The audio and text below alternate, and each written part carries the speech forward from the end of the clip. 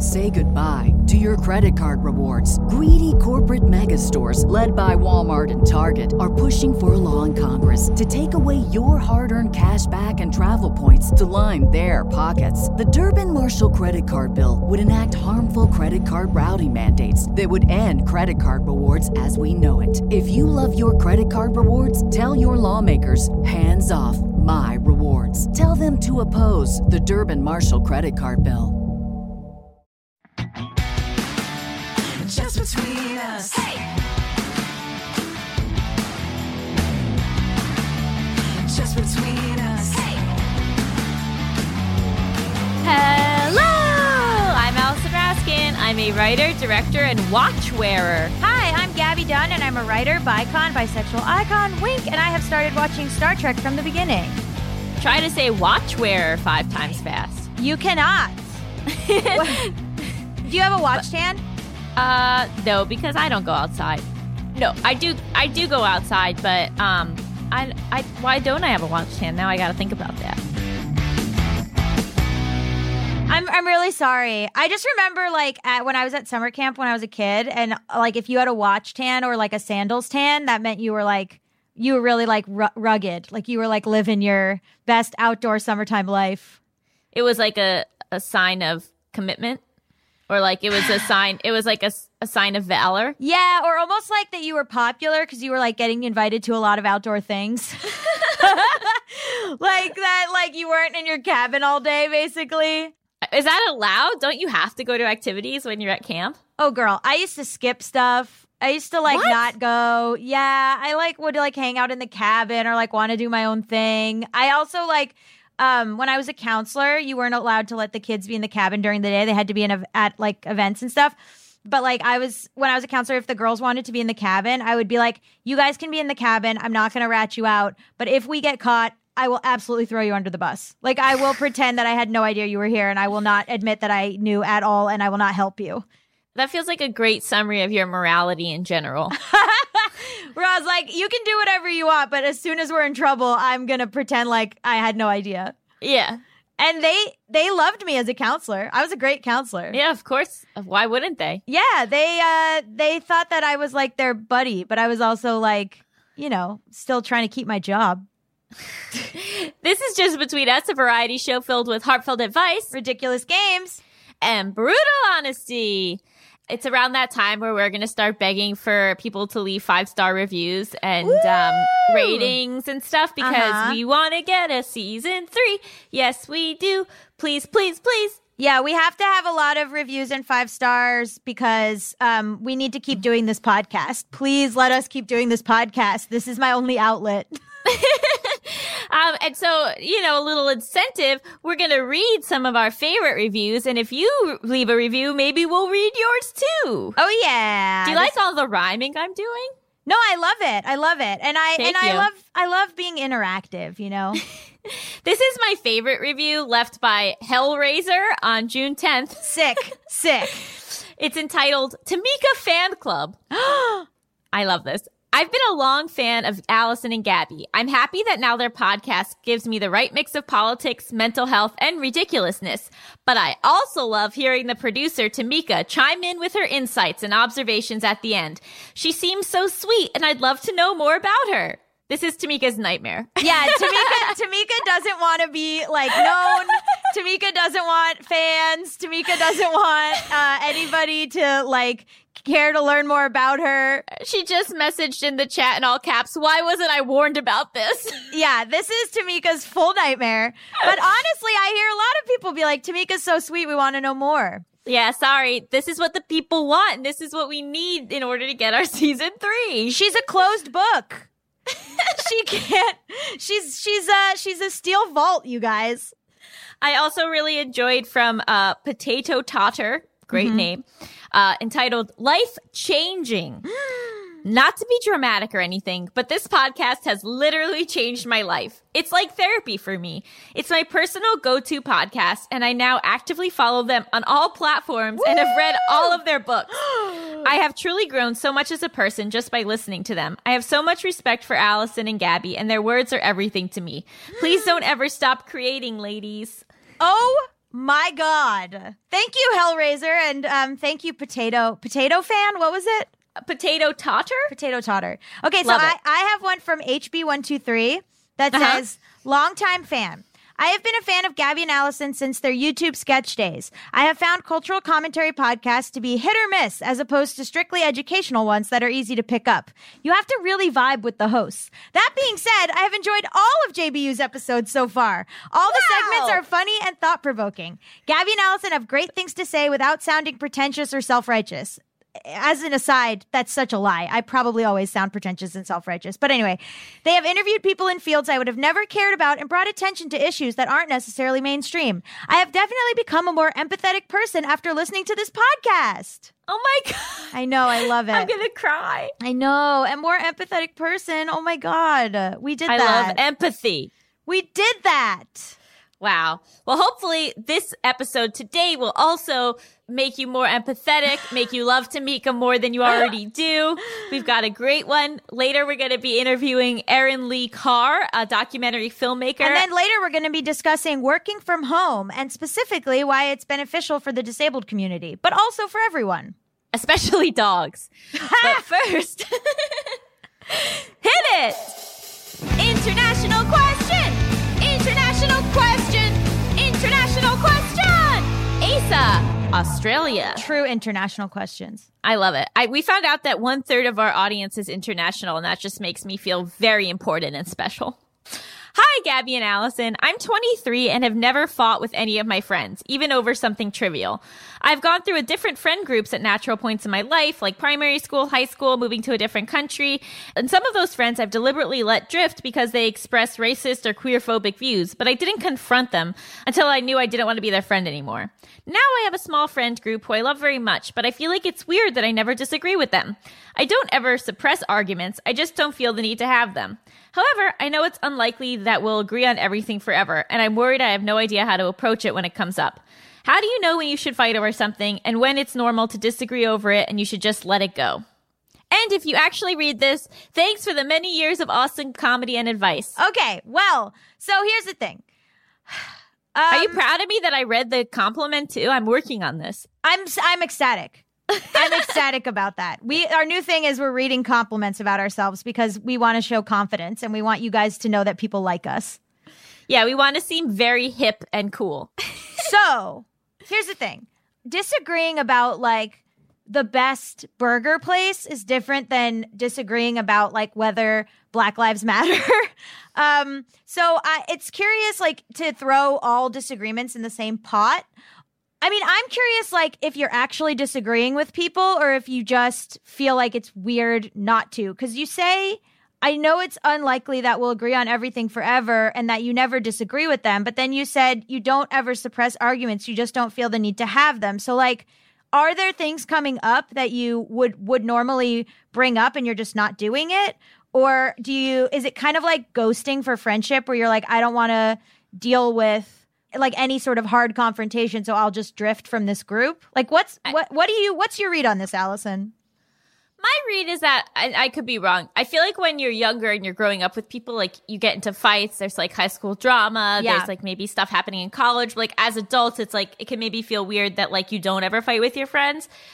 Look, I think fight and disagree are very different things. Yes. I also think that like a big part of deciding whether or not to bring something up to a friend is how much it's affecting you and if it is possible to let it go or if it's something that's going to keep happening. Right. So like I have one good friend in particular who I know is like very defensive and I'm a little afraid of her. And so whenever I have like attempted to like disagree about something, even if it's something really stupid, it like escalates into this like level that is so uncomfortable to me. Yeah. And like not worth it. Yeah. So if I like disagree about something like in politics or pop culture or something like that with her, like I know it's just like not worth it to bring it up.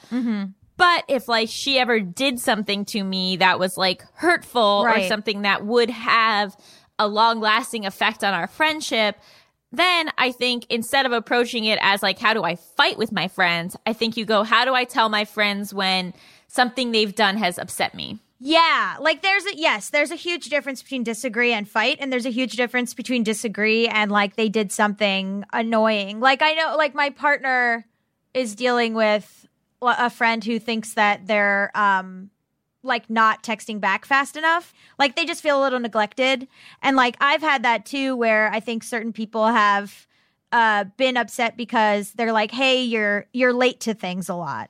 And I think that's kind of a thing that you can bring up, right? You can be like, hey, it hurts my feelings that you're always like 10 minutes late to meet me. And like, it just makes me feel like you don't value my time. And that's like a thing that like you can bring up to people.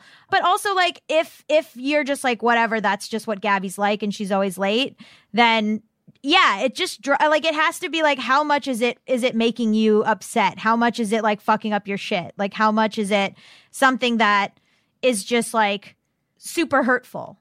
Because some people might not care about that, but like you don't have to feel like you're being weird or you're being like too sensitive or something. If it really hurts your feelings, like you should be able to bring it up.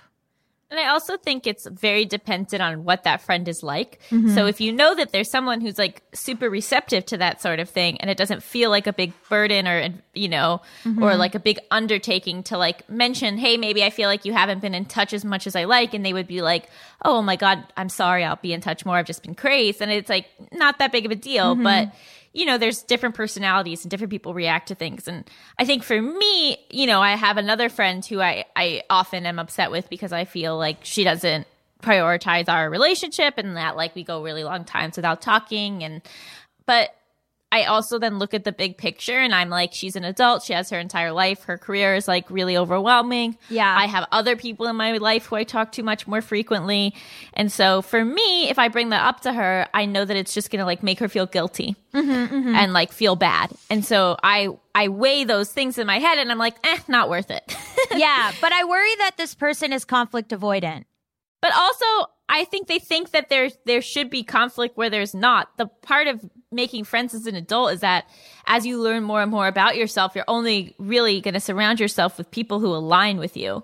Totally. So, like, yeah. Whereas in the past, there might have been this conflict because, you know, you're just friends with someone because they live on your street, but you're like completely different personalities who are always butting heads. As you enter adulthood, you should just really be surrounding yourself with people who, for the most part, you get along with because that's why you want to be friends with them in the first place. Yeah. And I think as I get older too, you talked about drama. Like as I get older, there's less need to like engage in drama or there's less need to have this sort of thing going on with my friends or have arguments with my friends.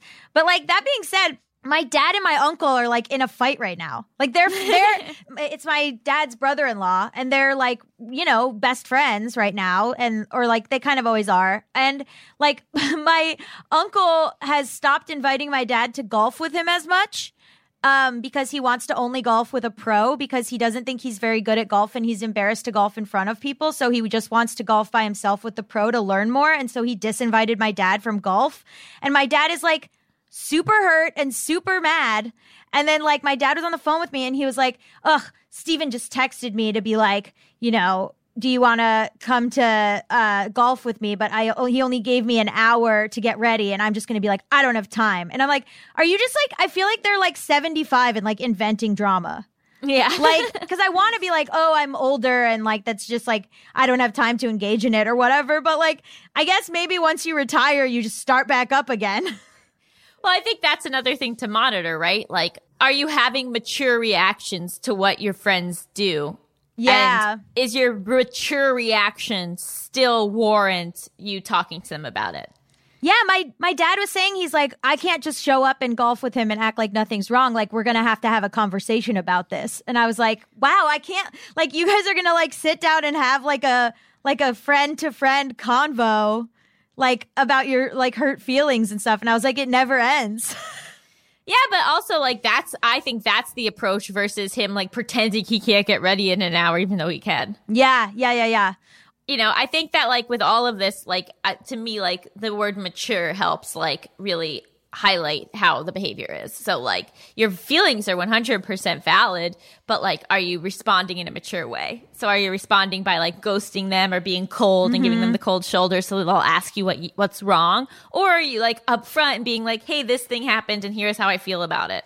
Yeah. also, if your friend does express racist or queerphobic views, you can gain a lot of information by how they react to you confronting them. Mm-hmm. Like, Totally. If you confront them, you can really just think of it as like information gathering. Like, are they reacting in a way that you think is they want to grow and they want to learn, or that they're just like shutting down? Which my friend is having a lot of issues with her high school friends because they won't wear a mask. Oh my God. And she's like reevaluating, like, can I be friends with these? They won't wear a fucking mask. Like, can I be friends with these people? And it's really bringing up a lot of stuff that like hadn't come up before. And that's something that I think you say, please wear a mask. They don't want to. And then you kind of have to decide, like, you know, that's huge. That's different than like, I think this movie is the best movie and you think this movie is the best movie. Right. And I also think that knowing that you're never locked into a friendship. Yeah. So, you know, if you bring something up or they have behavior or views that are offensive to you, you never have to get to a resolution. You can just decide to remove yourself from that friendship. Yeah. If it seems like you're never going to agree. And you can get over stuff too. My partner unfollowed one of my best friends because they disagreed about a movie, but then they worked it out. What movie? The movie Adam. So they had a huge disagreement about Adam, and Mal unfollowed my friend, and then they worked it out. But like some people, I guess, I don't want to say that disagreements about movies aren't serious, because sometimes they are. Hopefully that helps. I think don't go looking for fights, but if you sit with yourself and you feel like this is something that I cannot move forward without addressing, then it is worth bringing up. But I always say give yourself that time to sit and process it and see if it's worth it.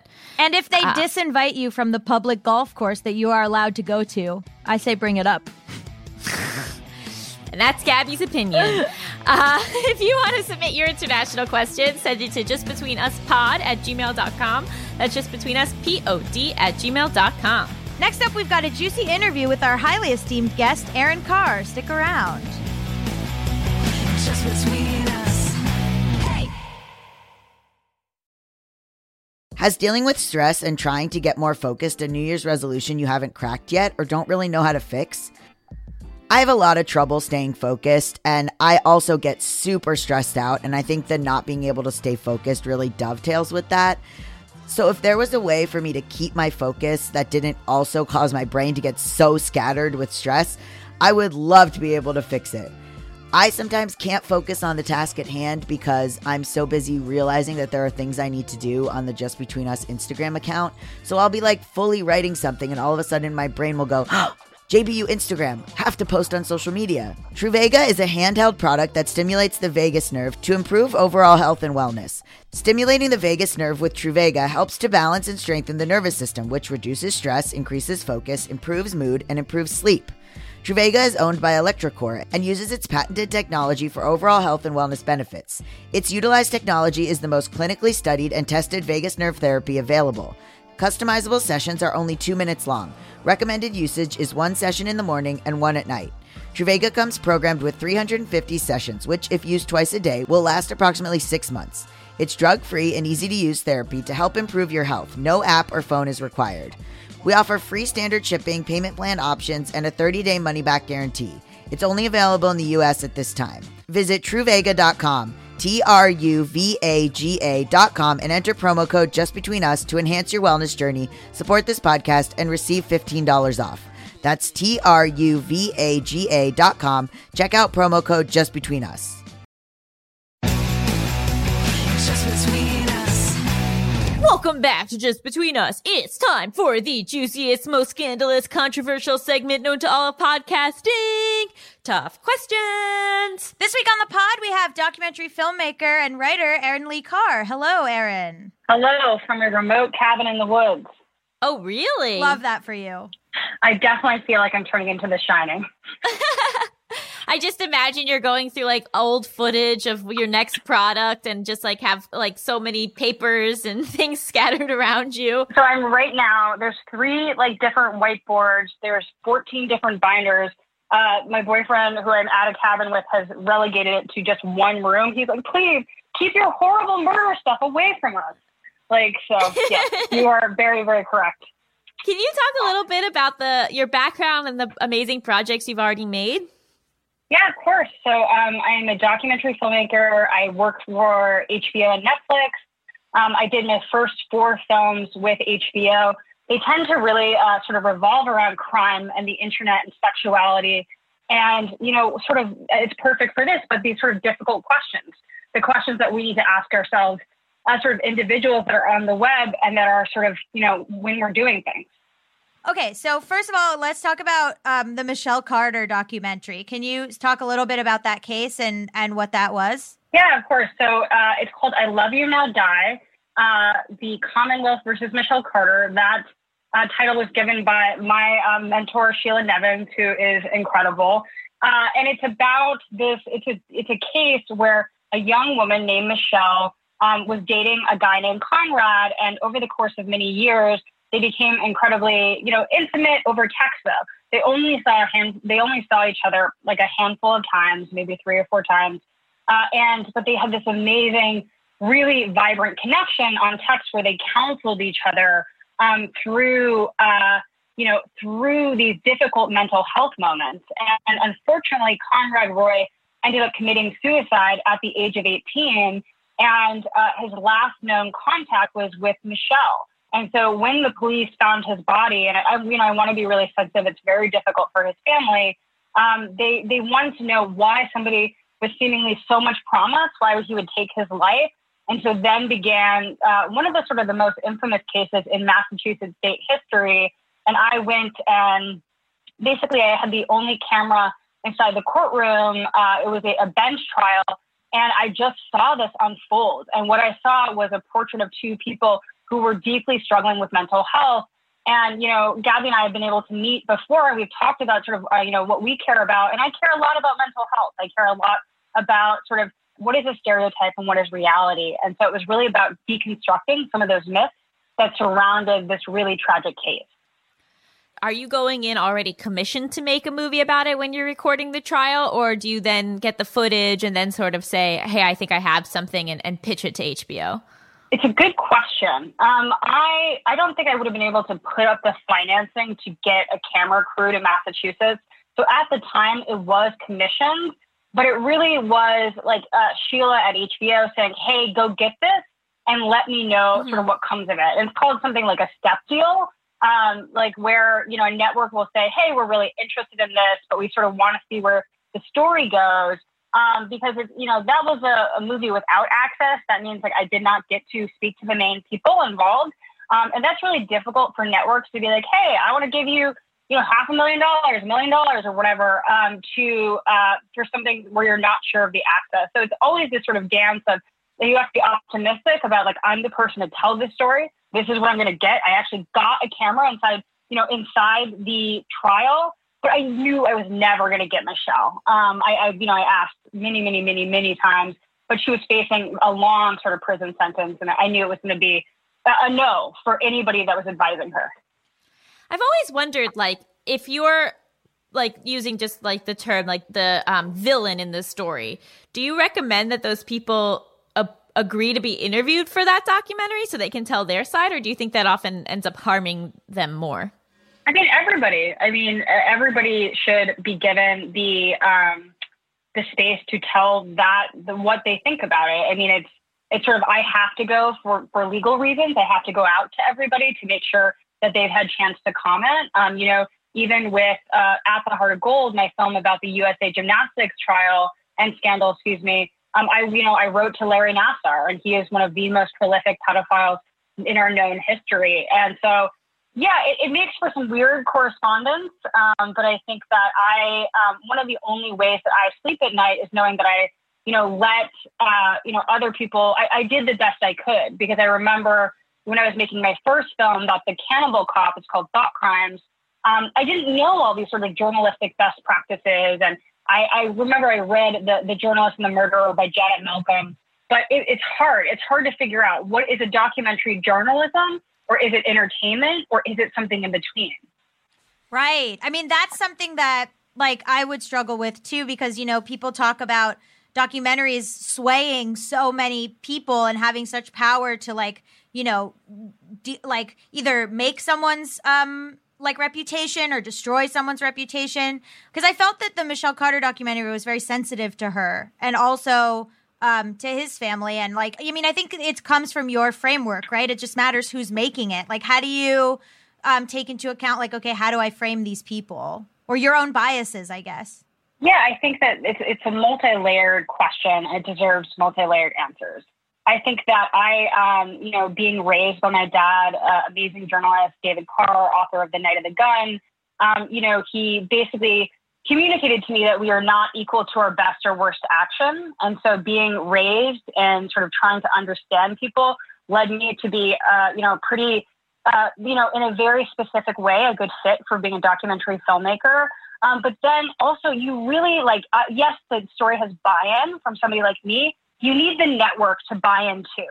And working with an institution like HBO and specifically female executives, it wasn't like, I never got notes, oh, you have to make her seem more this way. Or, and I've talked to many young women who have had to work for like news crime shows. And I think most people have empathy inside themselves, but it's almost as if certain television shows or networks have a hard time deviating from that. And so I credit my upbringing on HBO. And then here's the most important part is I don't edit the movie. I have so much bias. I go into your home, I eat your food, I look at you, I am close to you. And this is very, I end up living in sometimes, with people. And I drop it on the desk of Andrew Kaufman, one of the primary editors I work with, and he doesn't know them. He doesn't know them from Bubkiss. You know what I mean? Like he doesn't have and carry the same biases. And I get very fearful about what the family is going to think. And, it's very difficult, but it's important to work with someone really, really smart that has empathy, but is not going to be swayed by that. And I also work with people who have high EQ and emotional health issues, mental health issues. So I have to do a lot of work to get there, but I'm really, really glad that resonates for you. What is that like to kind of give over all of your work and have someone else shape the story? Oh, I love it. I think that there's a lot of people like, directors like Stanley Kubrick, their eyeballs and hands need to be in everything. And I think that as a documentary filmmaker, my strengths are pitching and getting money, talking to people, getting the story and putting it out. And I need a really, really good editor. And I will watch, for my last show, I watched cuts 90 times. Like I was so in the edit. So it really depends on what the editor sort of wants. But I don't know. I feel like a great wave of relief when I feel like I can creatively trust somebody and honor them. And like when I'm putting the film out, I mention his name and then, Cindy edited Gymnastics. I mentioned them a lot. I worked with people who are excellent and I'm lucky to work with and want to work with in the future. I mean, a lot of your stuff is very dark and you're talking about like embedding yourself with people. Do you ever feel like, oh, this is really eerie or like it's really dark what I'm in or, like kind of, do you just go in it for like a little while and then pop out and try to like look at a rainbow or something? So I just read this book called Savage Appetites by Rachel Monroe. And I always wondered why I'm constantly fearful of getting murdered. And basically people who write or make or take in a lot of true crime, it's kind of like you're boiling your brain in that stuff. So you're more likely to believe that someone is going to hurt you. Before COVID happened, I went to Florida, but we were there and I was alone and it was an okay neighborhood. It wasn't great. It wasn't terrible. And every single night I had to lock myself in this bedroom and like watch television in this one room with the door locked. I remember my sister is a clinical psychologist.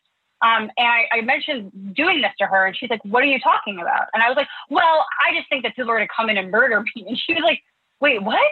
What are you talking about? I was like, I'm convinced. And she's like, oh, I was like, do you share that worry? And she said, no, I do not. So I'm constantly convinced that someone is going to murder me. And so the darkness leaks in.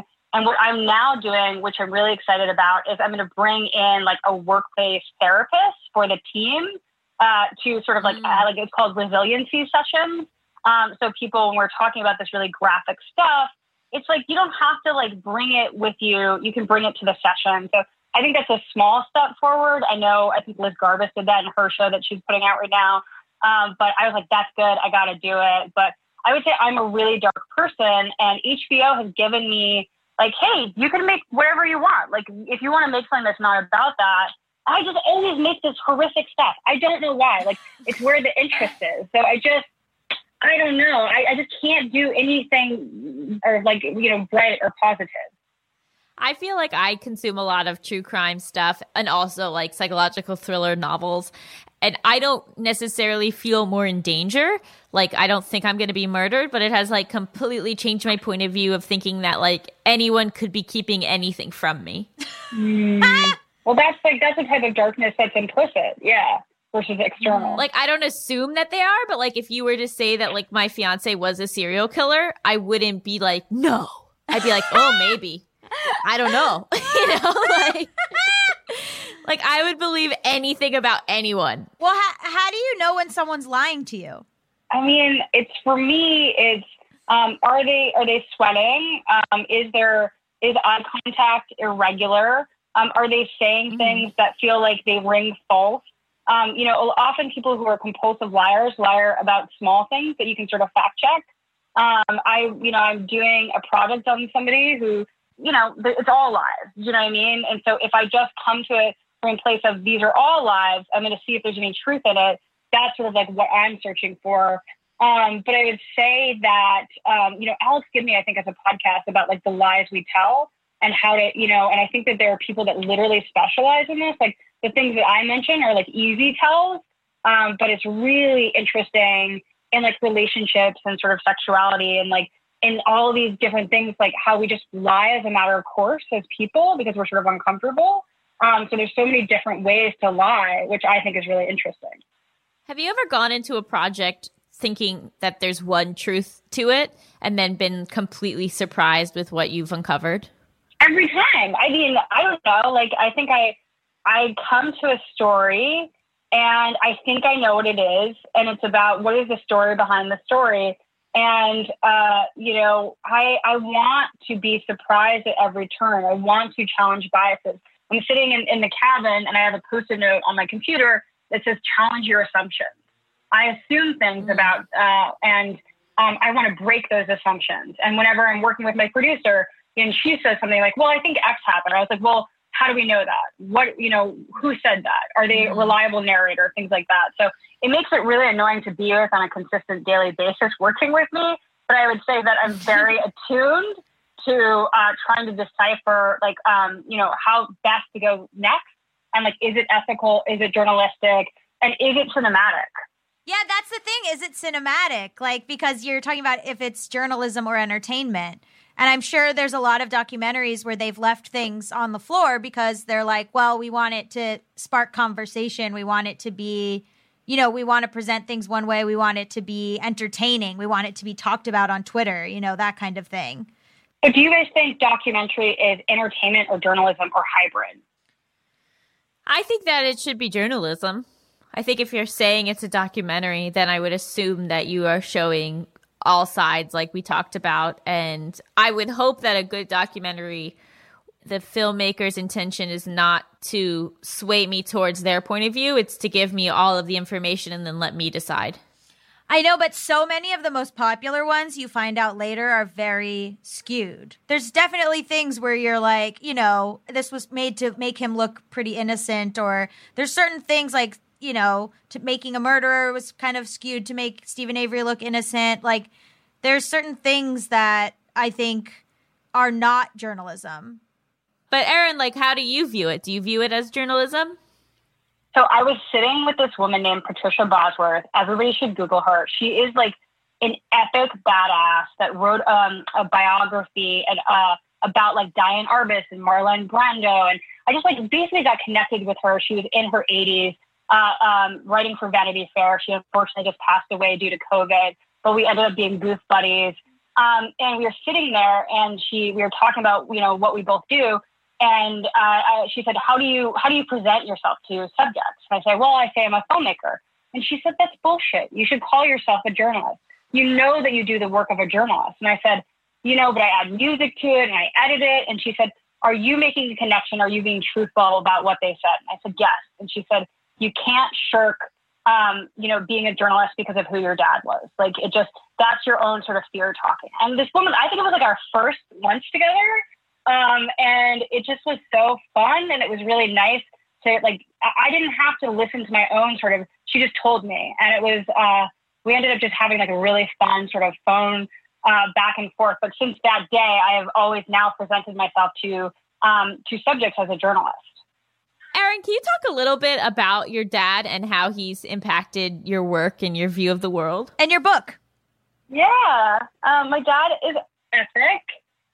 His name, David Carr, and he was formerly addicted to crack cocaine and to alcohol. It's never where people think I'm going to start talking about when I talk about my father, specifically people who don't know the story. They're like, what? What is she talking about? Did she just say crack? And so he ended up being this really prolific, amazing writer for the New York Times. And, when he, I think in the summer of 2008, he started writing his own memoir called The Night of the Gun, where he explained how he went from being a severely addicted person, somebody who had to go to rehab 5 times, to somebody that you could trust, that was not a liar, that was a sober person. And so it was a pretty unique and incredible transformation. And he was a single dad until I was 6. We were incredibly close. He died incredibly suddenly at the age of 58 in 2015. My whole family it was like it cratered. It was just, we had no idea it was coming. And he was very much the person in our life. And so I think that, he sent me, I think it was like 1,941 emails over the course of our sort of digital life. And there was such cool stuff inside the emails in terms of advice, in terms of business, in terms of how to talk to people, him sending me things. And so I ended up writing a book for Random House called All That You Leave Behind, which is sort of a meditation on this incredible advice that this person gave me, before he passed away. But it's also a how-to guide. Like, I think so many people experience self-doubt and imposter syndrome, and I'm a dummy. And I think that it was me coming out of that framework and recognizing that that's just not who I was going to be. Yeah, my father's an alcoholic too, and that's how I was given The Night of the Gun in college. A friend of mine gave it to me, and it was like a life-changing book. I can't recommend it enough. So good. I briefly met your father before he passed, and an amazing person as well. Like, if you're a listener to the show, please get Erin's book and also get Night of the Gun. I think they're a really lovely companion pieces. Did you feel like an imposter when you first started making documentaries?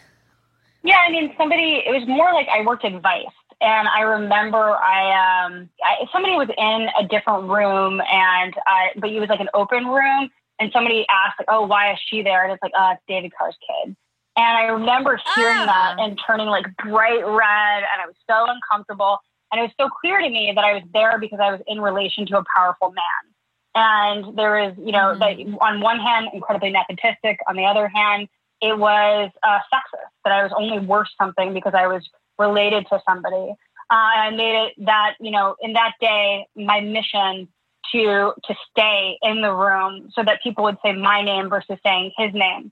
And I think my dad said to me once something really interesting that, I can get you in the room, but it's dependent on you, how long you stay in that room. And I think I put it on Twitter, and this really awesome woman said, hey, what you got in the room, what is that like? And somebody challenged me on that. So dealing with, and, I give a lot of advice to students and like filmmakers, I'm upfront about the sort of the nepotism, because how could I not be? But it's really now about emboldening and taking people with me and figuring it out and, opening up channels. But I'm done with the sort of the doubt about it. I know and, belong here, but it definitely took some time to figure that out. And it's actually, and this is really sad, but like it took, him dying for me to really like believe that I was a director. Like I made my first movie, but I wasn't sure sort of how that happened. And I've made Mommy, Dead and Dearest, I Love You Now, Die, At the Heart of Gold, How to Fix a Drug Scandal, an episode of Dirty Money. I wrote a book. I was like, I know how to do it. Like, it's not because I was related to some person. So it's like, but I think it's definitely like overachieving and sort of a frenetic pace because I want to outpace my own fears. Before we move on to the game show portion, are there any like great documentaries other than yours, which we will definitely recommend, that you recommend to our listeners? Yes, I love documentaries. I watch them all the time. So there's a new show called I'll Be Gone in the Dark, which is the Golden State Killer case that Liz Garbus and Elizabeth Wolf did. I think it's a incredible portrait of evil, but also survivorship and detective work. And it's about sort of Michelle McNamara and her writing that book. And then I just watched the double part on Lance Armstrong that Marina Zetovich did. I think there's so much because we're in COVID. And it's like, there's so much docs to watch, and also a ton of really, really good stuff on Netflix, obviously. And Mommy, Dead and Dearest, I think. Was that your first one? Second one, yeah. Second one. Yeah, I think that was the first one I watched, and that one's really good. So I think all of Erin's documentaries, watch those. Oh, you could have an Erin Carr Film Festival. Do it up. And actually, people have done that. It's so fun. After being on like the Dax Shepard podcast, I got like weird amount of like micro fans who are like, I'm an EOC doc fan. I was like, I don't think documentarians have fans, but thank you so much. And they're like, I watch every single Yes, they do. you did in like 2 days. I mean, like who is a famous documentarian besides Errol Morris or Alex Gibney? Ken Burns. Ken Burns. Ken Burns. Yeah, I'll give it to you. He's amazing. I love his haircut. Schooled. Right? People know him. Schooled. Okay, I actually do have one more question, and it kind of relates. Mommy, Dead and Dearest made me think of this. When you are covering subjects and interviewing subjects with mental health issues, how do you handle that differently than those who are more neurotypical? Oh, great question. I mean, I had to work specifically with a trauma therapist for the gymnastics film to understand, because, in interviews, I hold all of my power. You're not going to know what I'm going to do. I want to sort of like, go through and get the information that I need. But when you're dealing with like sexual abuse survivors, none of that can come into play. You have to give over all of the power and make sure that they feel comfortable and that they are leading the discussions. And it was different in every interview, and I won't generalize, but I don't know. I feel like it has been a tremendous learning experience, but also working with people who have made films about trauma in the past. So I know best practices, but yeah, I think it's like being thoughtful, being careful, being well-researched, and, sitting before the interview, looking eye to eye and saying, this is what we're about to do. You don't have to answer things that you don't want to. You do not have to feel pressured to answer things you do not want to. And so I think that, a lot of people wouldn't do that, but only at like true like chemistry and me talking to you and us having a good conversation is only there if I trust you. And I think audiences now can completely see if I just were to drop in and say, I don't know you from Adam, and I'm going to try to get this stuff out of you and sort of rile you up. Like, nobody would watch any of this shit. It's about emotional authenticity. That was a great answer. Thank you. Would you like to provide some more answers in our game show portion of the show? Absolutely. Yay! Wonderful. Welcome to Hypotheticals. You and Gabby are my contestants. I'm going to give you a series of hypothetical situations. You can ask as many questions as you want, except maybe not you, because you know how to ask good questions. That's true. And then you would tell me what you would do in that situation. Okay, our first game. Is this person an alien or just rude? All right. While filming a documentary about Stonehenge, you discover a mysterious cave that might explain things you never thought possible. Right before you go inside, your cameraman gets dumped by his girlfriend and throws a fit, destroying all of your equipment. Is this person an alien or just rude? Erin, your thoughts? And so why did the girlfriend break up with him? He won't tell you why. And what does the fit look like? He just smashes everything? Yeah, he goes, oh no, my heart! And then he just smashes everything with his bare hands. And one big rock. Has he been acting strangely prior to the heartbreak incident? Yes, ever since you told him about the Stonehenge documentary, he's been a little on edge. I mean, I think he could be a rude alien. Okay, yeah, I have a question. I feel like this is all staged, and he's just doing that because he doesn't want you to find out that he's one of the aliens that built Stonehenge. So I'm going to say, although I have heard that it is a little bit racist to say that aliens built the pyramids or Stonehenge because it implies that like people of color who maybe existed at that time, who maybe did build that, didn't have the ingenuity to do it themselves. So I do take that back. I think he's just rude. Gosh darn. Now, how can I go against that logic? I don't know. Now I'm going to have to piggyback with Gabby. Like, this is just like, I believe, rude, very rude. Get that guy out of here, fire him, and get somebody great in here.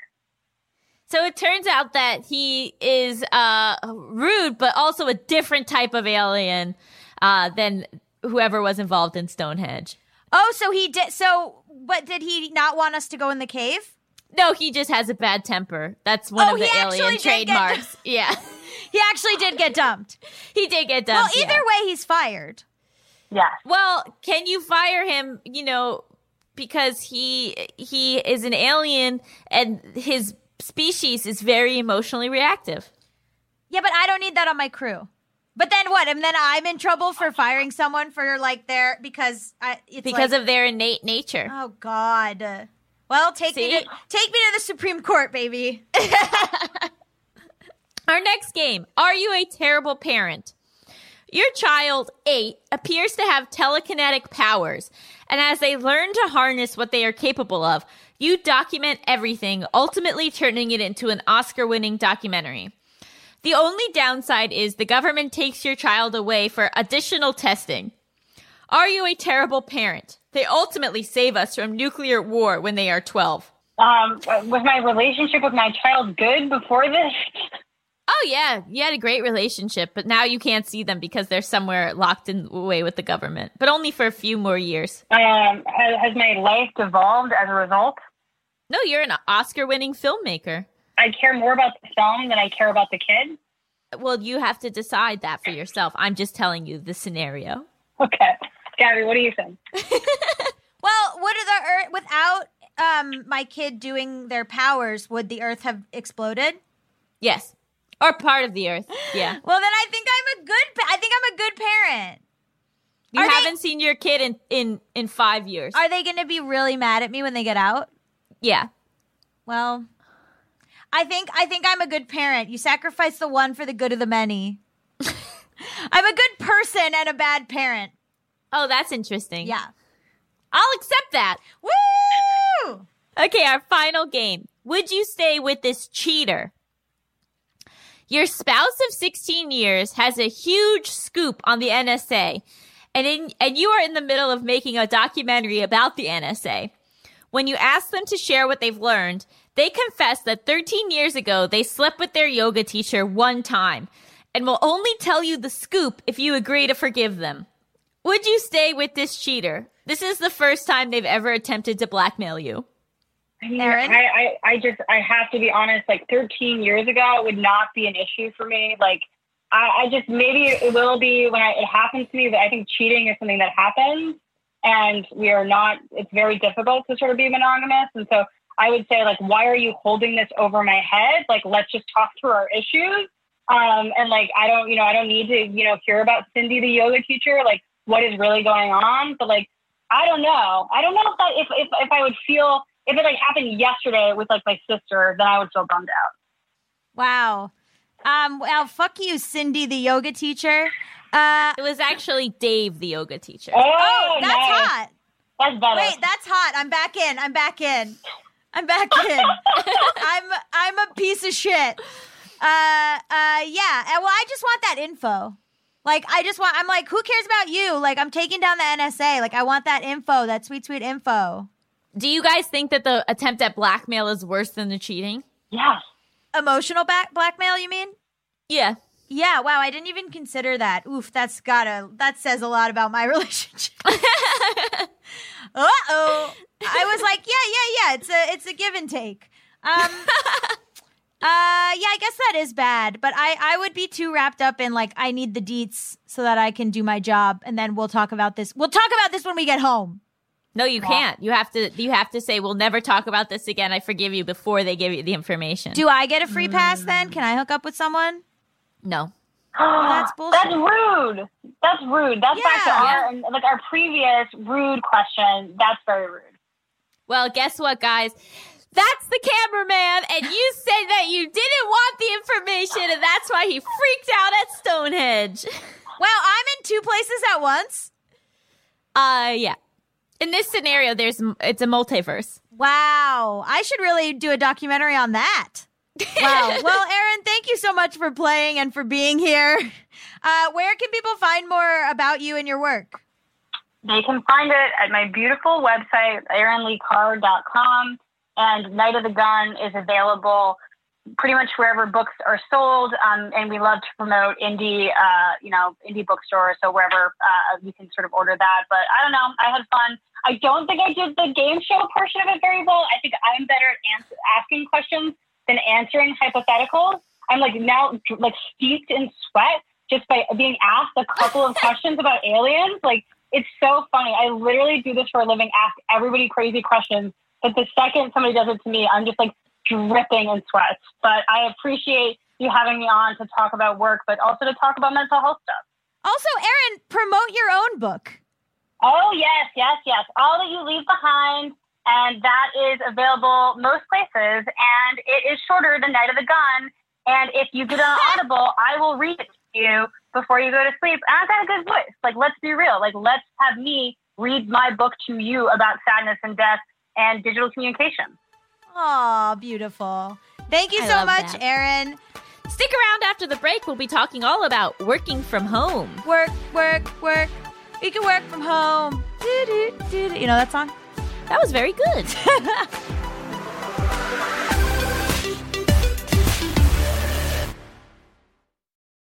Has dealing with stress and trying to get more focused a New Year's resolution you haven't cracked yet or don't really know how to fix? I have a lot of trouble staying focused, and I also get super stressed out, and I think that not being able to stay focused really dovetails with that. So if there was a way for me to keep my focus that didn't also cause my brain to get so scattered with stress, I would love to be able to fix it. I sometimes can't focus on the task at hand because I'm so busy realizing that there are things I need to do on the Just Between Us Instagram account. So I'll be fully writing something, and all of a sudden my brain will go, JBU Instagram, have to post on social media. Truvaga is a handheld product that stimulates the vagus nerve to improve overall health and wellness. Stimulating the vagus nerve with Truvaga helps to balance and strengthen the nervous system, which reduces stress, increases focus, improves mood, and improves sleep. Truvaga is owned by electroCore and uses its patented technology for overall health and wellness benefits. Its utilized technology is the most clinically studied and tested vagus nerve therapy available. Customizable sessions are only 2 minutes long. Recommended usage is 1 session in the morning and 1 at night.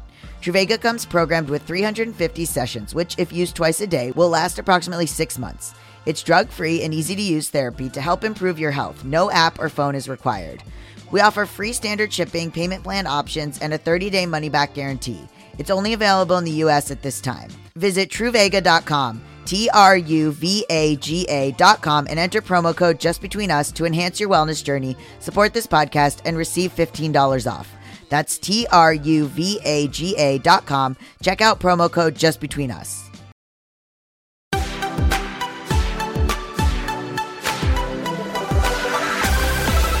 Welcome back to Just Between Us. It's time for topics. XXXXXX, baby. So this week, I wanted to talk about working from home because I think that one of the long-term effects of COVID is going to be a reimagining of the workforce. I've seen a lot of my disabled friends be super frustrated with job postings and job listings that they previously believed or were told they were not qualified or could not apply for because they needed to come into this workspace and they they couldn't work from home. It couldn't be accommodated, all these things. And then what do you know? As soon as able-bodied people can't come to work, suddenly all of these accommodations can be made and suddenly the job can be done from home. And I cannot imagine how frustrating that is. I know, but I'm hoping that there will be some long-term benefit from that, though, that companies will realize that they can be more flexible, that they can hire disabled people. Because I was like reading about it, and, you know, first of all, companies, right, saying like, no, we can't hire you, our building's inaccessible, whatever it is, you have to come in every day. Also, just like, even if disabled people are able to maybe go to work, it takes so much more time to just like get ready in the morning, to do the commute. Like, working from home just makes it so much more accessible for them. And it just makes it so much more accessible for everybody. Like, also, caregivers are now able to potentially have full-time jobs while still being able to, you know, provide care for a loved one or a parent or whoever it is. Totally. And because they can stay home with who they need to stay home with, but also do work. And I think like there's also, you can, if you live in a rural area and you're like, oh, I can't take this job, it's in the city 2 hours away. Like, now you can do that. Like, you don't have to move to an expensive apartment. Like, I think it's going to like be, I mean, hopefully as people start hiring more, I think it'll be like a really nice change in the types of people that are getting hired. Absolutely. It just like expands the possibilities so much more. And in terms of like work-life balance, it lets you do like your laundry during the day. Like, you don't have to just like do all of your chores in those 2 weekend days and get everything done then, because you have to be sitting chained to your desk from 9 to 6 during the work week. I mean, do you think people like think that people are more productive if they're in an office versus like if they're home? Is that the... I think that there's a lot of belief around like having collaboration. And like bouncing ideas off of each other and like being in the same space. But I think, and I'm sure some research has shown, that people are actually more productive at home because they're not like, you know, just like shooting the shit with their coworker for 15 minutes by the coffee machine. Like, they just kind of want to get their work done because then they can like get back to their real life. They're not like required to work that same amount of time no matter what. I've seen research that it's like a work smarter thing where people are like working, maybe like, you know, they're not like, oh, I got to draw this out until 6 p.m. Otherwise I'll have nothing to do. They're like just doing stuff in a certain like smaller amount of time, actually. So capitalism, you win again. Also, I think it's a lot easier to take phone calls because like you don't have to like find a conference room or like find somewhere other people aren't talking because you're just like in your home. And I also think that it makes, if you have health issues, just the accessibility of being able to go to doctor's appointments so much easier. Like, you probably don't even need to tell your employer when you're going to a doctor's appointment. And just like weirdly thinking of stuff like with people with like stomach issues. Like, I was about to say, IBS. You can poop whatever you want, baby. But for a lot of people, you know, with Crohn's or IBS, like, that's got to be like a huge relief to be able to work from home as well. Save money on commute, save money on lunch. And some companies are probably going to give up their office space, so then the companies themselves are saving tons of money on rent. Yeah. I mean, how have you found working from home? And taking classes from home for school? Well, I always worked from home, so it was definitely less of an adjustment for me. I think what's been nice is that Jake's been home. So, like, it used to just be me home alone all day, but now we get to both be home together. So, like, he's in the office, but I still get to, like, see him throughout the day, and I'm not as lonely. That's nice. And then school online, again, like, positives and negatives. Like, I like that I don't have to commute. I like that, like, when it's done at 10 p.m., I'm already home. But do I pay way less attention? Absolutely. See, what do you do about that? I pay way less attention. Yeah, but but how do you justify then? Because people will be like, well, students shouldn't be doing school from home. They're not going to pay attention. I think that it depends on the class. I think that it depends on if the teacher holds you accountable to be paying attention, like whether or not they require your video to be on or off. Also, if they like expect participation or not. Like, I think that the teacher can kind of set the tone of whether or not you have to be interactive or if you could get away with not paying attention at all. To be fair, I was in person and I slept through most of my math classes. and I feel like that was in person. You ever fall asleep and then I woke up with like binder spirals across my forehead? No. I perfected the art of moving my hand while sleeping. So I would lay my head down and sleep, and then I taught myself to move my hand so it looked like I was writing while I was asleep. That's not possible. Yes, it is. I did it. How do you know what your hand was doing while you were asleep? I could like twitch it. Like I was like, well, I was kind of like, you weren't asleep. You were resting. but I was like half asleep, and I could like make my hand move so the teacher could see that, like be like, oh, she's just writing with her eyes really close to the paper. But I was really sleeping. Or maybe the teacher was like, wow, she's clearly sleeping. But like nobody, well, I guess then they were like, that's a lost cause. Yeah, exactly. They were like, whatever. So I'm just saying, like, you know, I actually probably on video, if I was in school now, I would have to pay more attention because they like can see me in my individual video versus like in the class, I would be in the back, like doing my trick sleeping. I also just feel like the more that work becomes remote, the less it will disrupt lives. Like if, you know, if someone suddenly has to like move for work, because let's say like they're a doctor, then if their partner is someone who like works in IT or technology, like they don't have to give up their job to make that move. Yes. You know, like I think that making more and more jobs remote just like allows for so much flexibility for everybody and for partners and for family. Childcare. Totally. So yeah. I'm here for it. I'm excited about it. You know who's never been happier? Beans. Oh, I was also going to say, as I said earlier, dogs are freaking loving it. Cats, not so much. I saw an article that was like, you're going to have to start weaning your dog off you being around all the time because dogs are going to lose their shit when people go back to work, if they do. And I was like, no. But then I thought about it and like, Beans and I have been together every single day. Other than like I went camping with Mal and we left Beans with my sister. But other than that, like Beans and I are like attached at the hip. He's behind me right now. Like he doesn't remember a time when I wasn't here all the time. He's going to be devastated. Sugar needs space. Yeah, you have a dog that likes space and I have a dog that would crawl up my asshole if he could. I also think that there's a possibility of working from home half the week. Mm-hmm. You know, so like people are going to stagger in when people come into the office and when they don't. And I think that that's also a really good idea because, you know, then it's not as strict. You know what it is also is like useless meetings. Like for me, like you remember, I mean, this is so LA and I'm so sorry to anyone listening, but like driving to fucking Santa Monica to meet with a network that doesn't want to give you anything anyway for like 45 minutes so that like you can just go back and tell your manager that they're literally not going to remember your name. Like, please. Like that, like I would go to a meeting for 45 minutes with some people who like clearly didn't want to hire me. And then I would drive 2 hours back from Santa Monica to Echo Park. And, I realized those days I would be like, oh, I'm being productive. I don't have to write. And but I realize also that is the stereotype of people in Los Angeles endlessly talking about driving and traffic. But it's so true. And like, I've taken all these meetings. I've been able to take so many more meetings in a row because I just hop on Zoom, hop off Zoom, hop on Zoom, hop off Zoom. And like, I'm probably able to be way more productive than like this fake idea of like going down to the Fox lot and like doing, you know what I mean? Like, it's so, I think, more productive.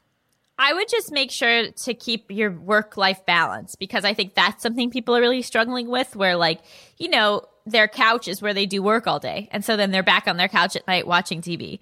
Yeah. So I think that it could be, if you have the space in your home to sort of set up a workstation that is separate from where you like live your life, I think that even just like mentally that could be good.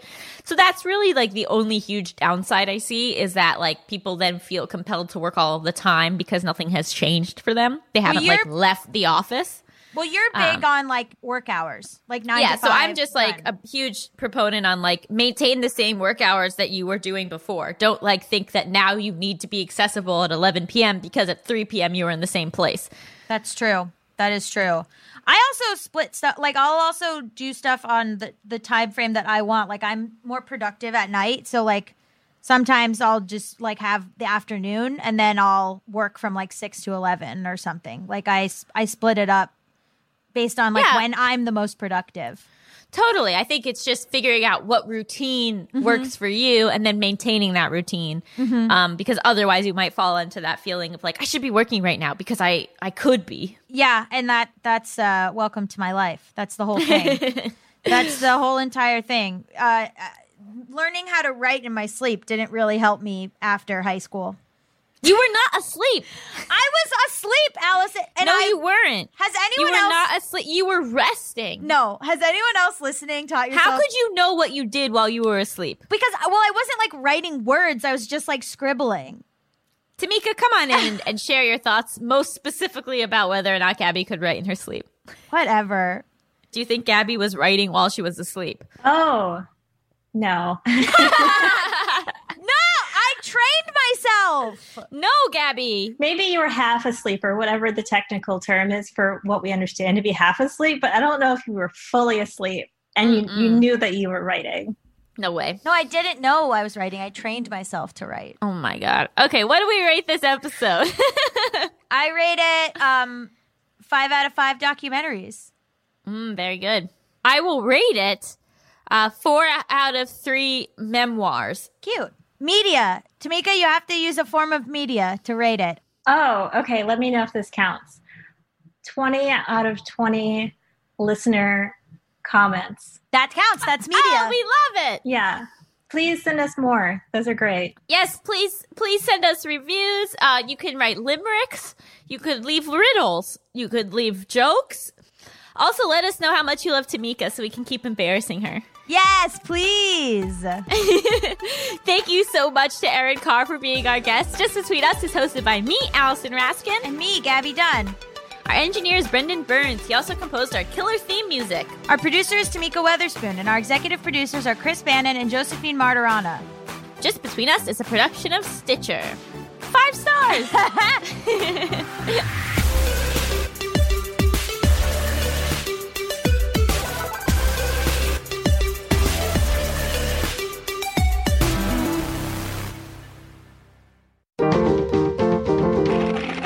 Stitcher. Say goodbye to your credit card rewards. Greedy corporate mega stores, led by Walmart and Target, are pushing for a law in Congress to take away your hard-earned cash back and travel points to line their pockets. The Durbin-Marshall credit card bill would enact harmful credit card routing mandates that would end credit card rewards as we know it. If you love your credit card rewards, tell your lawmakers, hands off my rewards. Tell them to oppose the Durbin-Marshall credit card bill.